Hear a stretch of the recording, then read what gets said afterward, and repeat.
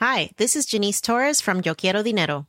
From a local business to a global corporation, partnering with Bank of America gives your operation access to exclusive digital tools, award-winning insights, and business solutions so powerful you'll make every move matter. Visit bankofamerica.com/bankingforbusiness to learn more. What would you like the power to do? Bank of America, N.A. Copyright 2024.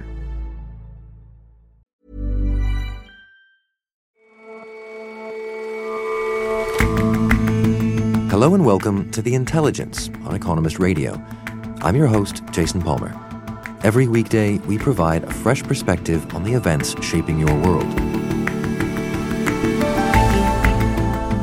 Nearly half the world's coral reefs lie in Southeast Asia, and they face a barrage of threats. Warmer, more acidic waters, overfishing, pollution, and it's not just divers who will notice. Corals affect the livelihoods of 130 million people in the region. And what does Genghis Khan have to do with business culture? A new book would like to paint him and other macho conquering types as model managers of people. But would you really want one as your boss?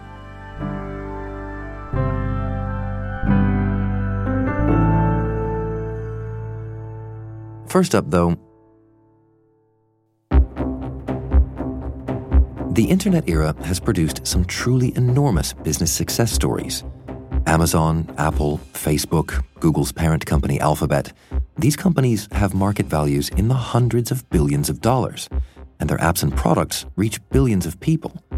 But some argue that big tech has in fact become too big. First off, these firms often crowd out competition, like when Facebook hoovered up the messaging platform WhatsApp and the picture-sharing app Instagram. That's the kind of practice that Democratic contender Elizabeth Warren rails against. We all use them, but in their rise to power, they bulldozed competition, used our private information for profit, and tilted the playing field against everyone else. Mrs. Warren thinks that big tech firms have simply become too powerful, both economically and politically. She wants to cut them down to size. It's time to break up these big companies so they don't have so much power over everyone else. She wants to do two things. One, she wants to unwind certain mergers these big tech companies have done in recent years. Ludwig Siegele is our U.S. technology editor. And the other thing she wants to do is she wants to not allow companies like Amazon, which operate a marketplace, to also offer wares on that marketplace, which would allow for more competition in her argument. I mean, why does she want to go about it that way? If these firms have too much political power over democracy, why does breaking them up attend to all of that? Simply because you'd have more of them and they would compete with each other. So politicians would not have to deal, let's say, with one Facebook or one Amazon. What I also would say is, in principle, there's two ways you can go about this. If you think companies are too powerful, you can try to break them up in smaller companies, cutting them down in size, creating more competition. But you could also kind of dictate somewhat how they should behave. And Warren has decided to go down the road of the structural remedies, the breakups. And that comes with a number of problems, not least that it will take a long time for these breakups to happen. What would the difficulties be at the outset in trying to break up a company as big as Facebook? I mean, if there's a decision in D.C. to break up Facebook or to force it to kind of unwind these mergers, WhatsApp and Instagram, Zuckerberg, as the boss of Facebook, has already said he's going to go to court. We need to remember that the Microsoft trial, the last big antitrust trial in the U.S., lasted for almost 10 years. Most likely then there will be some kind of a settlement or consent decree, and perhaps they don't even have to spin off these companies. So uncertain outcome will take a long time.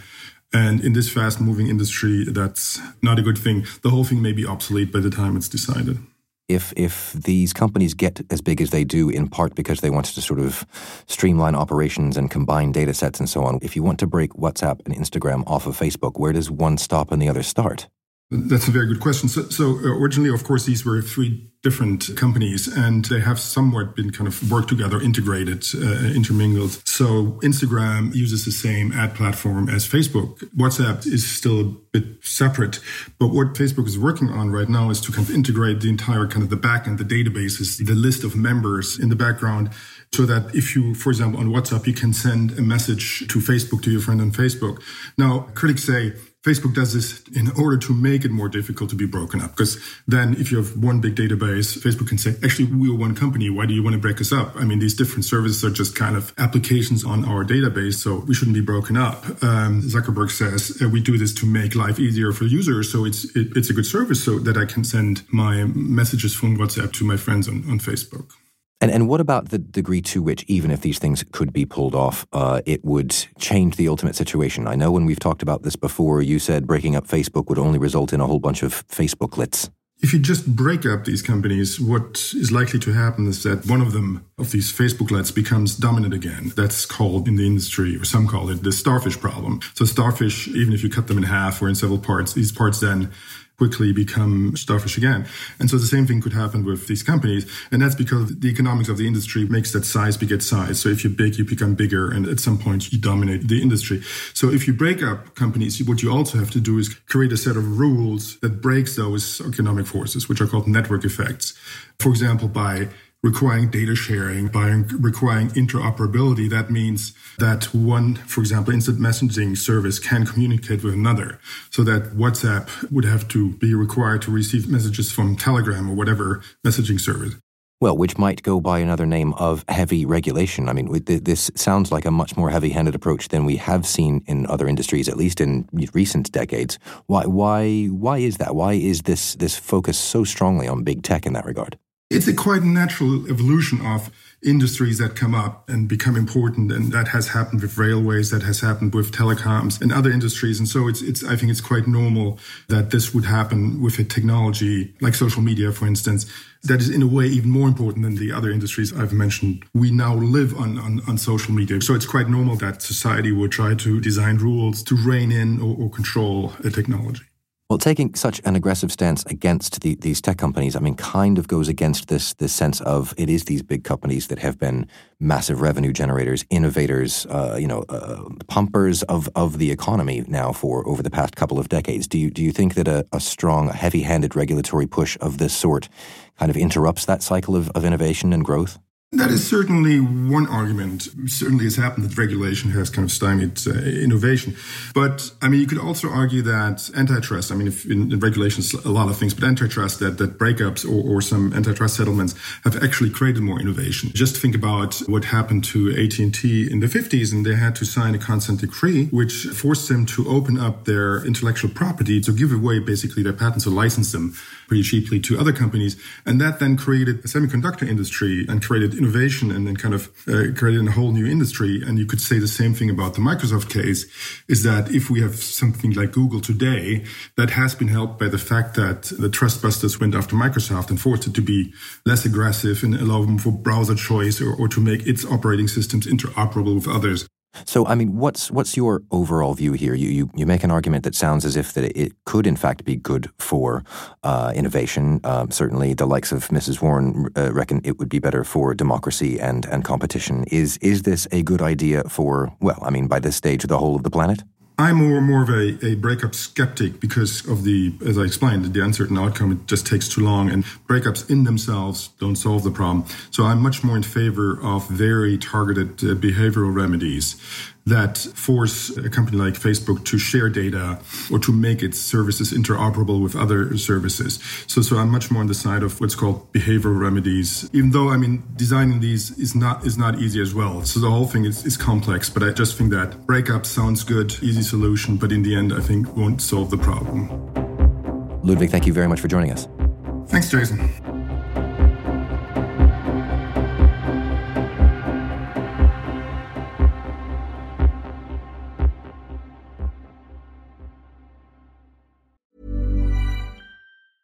Hi, this is Janice Torres from Yo Quiero Dinero. If you own or operate a business, whether it's a local operation or a global corporation, partnering with Bank of America could be your smartest move.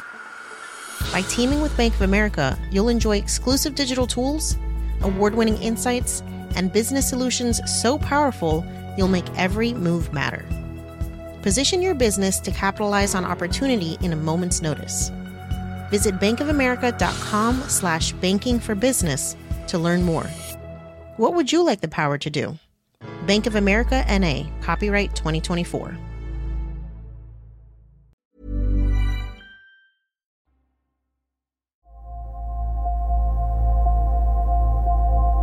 Stretches of coral, such as Australia's Great Barrier Reef, are among the most stunning areas of natural beauty in the world. Made up of thousands of individual animals called polyps, they play a key part in supporting marine life. But corals and the bright bursts of color they bring to divers' holidays are facing a myriad of threats. So the outlook for corals around the world over the next few decades is dire. Miranda Johnson is The Economist's Southeast Asia correspondent. More than half of the world's reefs actually lie in waters around Asia, and they support myriad marine species, huge amount of fish. And pollution, overfishing, and climate change will affect them. So clearly that's trouble for the corals, but what does that mean for the people near them? So corals are actually a lot more helpful to humans than perhaps many humans realise. They act as types of coastal buffers, essentially protecting shorelines from the full force of the ocean and storms. And that actually protects the beachfront property and other bits of infrastructure that might be along the shorelines of countries. They also act as nurseries for many fish species, so ultimately support fish populations that millions of people depend upon for food. And they also encourage visitors. People like to come and see them, and so billions of dollars in tourism revenues depend on them. But people are also behind some of the threats you mentioned. Yes. So humans are affecting corals in two sorts of ways, really. There are short-term threats to them and long-term threats. And the short-term ones include things like overfishing, pollution from sewage from farms. The longer-term effects relate to rising concentrations of carbon dioxide in the atmosphere and a rise in global temperatures of 1.5 Celsius relative to pre-industrial times could cause coral reefs to decline by 70 to 90% is the latest thinking. And given that the world is already about 1 degree Celsius warmer than in the 19th century, things are looking pretty bad for reefs. So why is it that the corals are so sensitive in particular to temperature? To understand that, we need to understand just a little bit about how corals work. They are tiny animals that maintain a symbiotic relationship with algae which live in their tissue. And it's actually the algae which gives corals their colour. And the relationship is very delicate. It's very sensitive to temperature. And if temperatures get too warm in the water around coral for a sustained period of time, they actually eject the algae. And this phenomenon is known as bleaching. You get left with white, kind of ghostly-looking reefs. And we've been seeing more global bleaching events occurring much more frequently than they did even 4 decades ago. And the most recent bleaching event, which was between 2014 and 2017, may have affected more than 70% of the world's coral reefs. So warming is very bad. And also the changing chemistry of the ocean, where we're seeing it becoming more acidic, it makes it more difficult for them to form their skeletons. So what's to be done then? What kind of top-down approaches can help with this? So in the short term, there seem to be low-hanging fruit that policymakers and others could reach for. It's important to try and control the local threats to reefs as quickly as possible. So impose tougher codes on construction where we see sediment from building sites end up in the water, or helping to build proper sewage facilities so that we don't get runoff into waters, things like that. Another solution to addressing a short-term threat, overfishing, is to establish marine protected areas, and specifically ones with no-take zones, to better control who is fishing, where and when. I mean, those sound like good local remedies, but some of the threats that you mention are global. They stretch beyond a marine protected area, beyond a single country's waters. The broader larger threats that reefs face are harder to address. Different species of corals grow in different ways in different places. They are affected by the local conditions. And so the hope is that scientists can increasingly research why certain species of corals do better in, for example, slightly warmer and saltier waters. Once we have a better understanding of why that is, there's better hope for transplanting corals that are perhaps a bit tougher into areas where reefs have already been badly damaged by warmer water. There is also genetic work that's being looked into, and even more broadly, initiatives to try and cool reefs through marine cloud brightening and other kind of larger interventions. It sounds as if the challenge is big, but there are quite a few things that can be done. What's your view in terms of the hope in the long run for corals? So I think the hope for corals lies in their biodiversity, and they are certainly resilient. Recently, to report on the plight of reefs in Asia, I went to the Philippines visiting reefs that had been badly damaged by a bleaching event almost a decade ago. And in some areas of the reef that I returned to, you could spot small signs of the damage, a sort of white piece of coral here. But overall, I was much more impressed with the beautiful branching coral arms of blue. I saw small sharks. I saw huge pink and green plating corals. So they do have resilience and they do have the capacity to come back.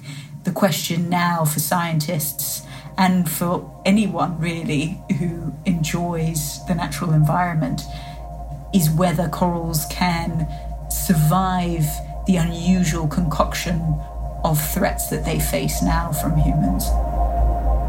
Thanks very much for joining us, Miranda. Thanks, Jason.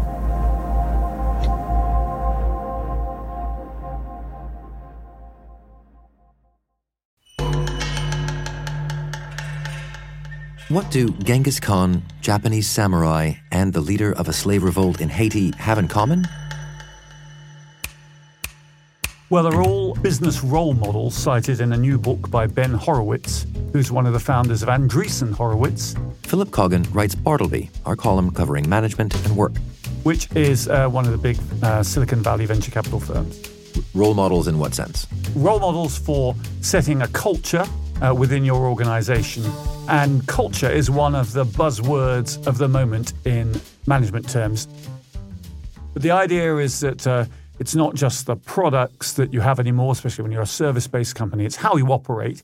And the culture is the kind of thing that people know instinctively how to do, and they do when the managers aren't looking. So what is it that we are to learn from these historical figures as business role models? Well, it's an interesting selection, isn't it? They're all pretty martial figures. They're all male. And in some ways, they're a very odd selection for someone from Silicon Valley who, is armed only with a spreadsheet to try and admire. But Genghis Khan, though he's got a reputation for massacring people, he did allow outsiders into the highest echelons of the Mongol Empire. He was pretty tolerant of other religions. He encouraged trade. So he was kind of a meritocratic leader. So it's the idea that you can have this very strict code and keep people down to it, which is what he's trying to get at. You hint here that this is a fairly motley crew. I mean, it has to be said, a fairly violent one. Well, you can't really move aside the big problems of these people. Genghis Khan was somebody who massacred a lot of people, and a generation after his death, the Mongol Empire was involved in a civil war and eventually dissipated. The samurai were such a controlling influence on Japanese society that it's only after they were all pensioned off in the late 19th century that the Japanese economy enjoyed its miracle growth period. So I'm not sure these are really the role models that you want to emulate. And there are no women, of course. So you could have gone back in history and said, say, Elizabeth I of England would be a better role model, somebody who kept herself on the throne for 45 years in difficult circumstances, tended to avoid war and managed to play off other people against each other, and also saw through a long period of potential religious conflict and said, I don't want to look into people's souls as long as they're loyal to me. That's not a bad culture to have. Well, I mean, that's the question. If culture is a driving factor in the success or indeed the perception of a company, what happens when the culture is bad? What are the effects of bad culture? Yes, there's a good example there of Uber, where Travis Kalanick had this very hard-charging philosophy, and it's mentioned in Mr. Horowitz's book, always be hustling, champions mentality and things like that. And, when you have that ultra-competitive philosophy, then it's perhaps inevitable that a few rules get bent. And he makes a very valid criticism of the board of Uber that if they thought about the philosophy, they would have realized that these kind of things were likely to happen. And so if we're going to go digging around in history for good examples of business culture or good pointers for business culture, who would you pick? Who are you inspired by? Well, I think you could look at Paul Pullman, who took Unilever and over the course of 10 years changed its philosophy to try and be more environmentally conscious, more socially conscious. You could look at Anita Roddick. He built up a Body Shop with a philosophy of not testing on animals and managed to create a successful retail chain. So not all examples have to be quite so hard-charging as the ones Mr. Horowitz selects. And what about Bartleby, who your column is named after? Do you consider him a good role model for business leaders? Well, Bartleby is a character in a short story by Herman Melville, and the reason I chose it as the name for a column is he's very double-edged. So he's someone who starts off as a bright worker and then suddenly refuses to do anything, saying, I would prefer not to, and eventually won't do anything at all, and the office has to move away to get away from him, and he eventually dies in prison. But the point of it all really is that, is this an example of managers failing to motivate the workers, or is it an example of workers rebelling against the meaningless nature of their work? And that's what the column really tries to do, to take that example and look at the double-edged nature of work. So we'd be miserable without it, but some of the time we hate doing it. And it's that tension which really drives a lot of the problems that we face at work and a lot of the ways that people try to solve them. Problems that business culture can assuage. In a good business culture, things are a lot better than a bad business culture. Thanks very much for your time, Philip. Thank you, Jason.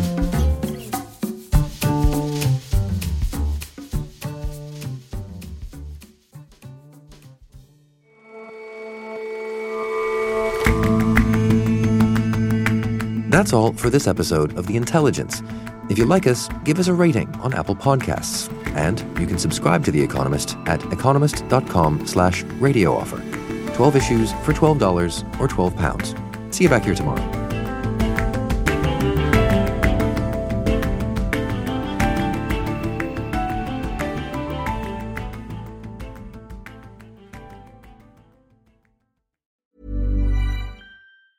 Hi, this is Matt and Sean from Two Black Guys with Good Credit. From a local business to a global corporation. Partnering with Bank of America gives your operation access to exclusive digital tools, award-winning insights, and business solutions so powerful you'll make every move matter. Visit bankofamerica.com/banking for business to learn more. What would you like the power to do? Bank of America, N.A., copyright 2024.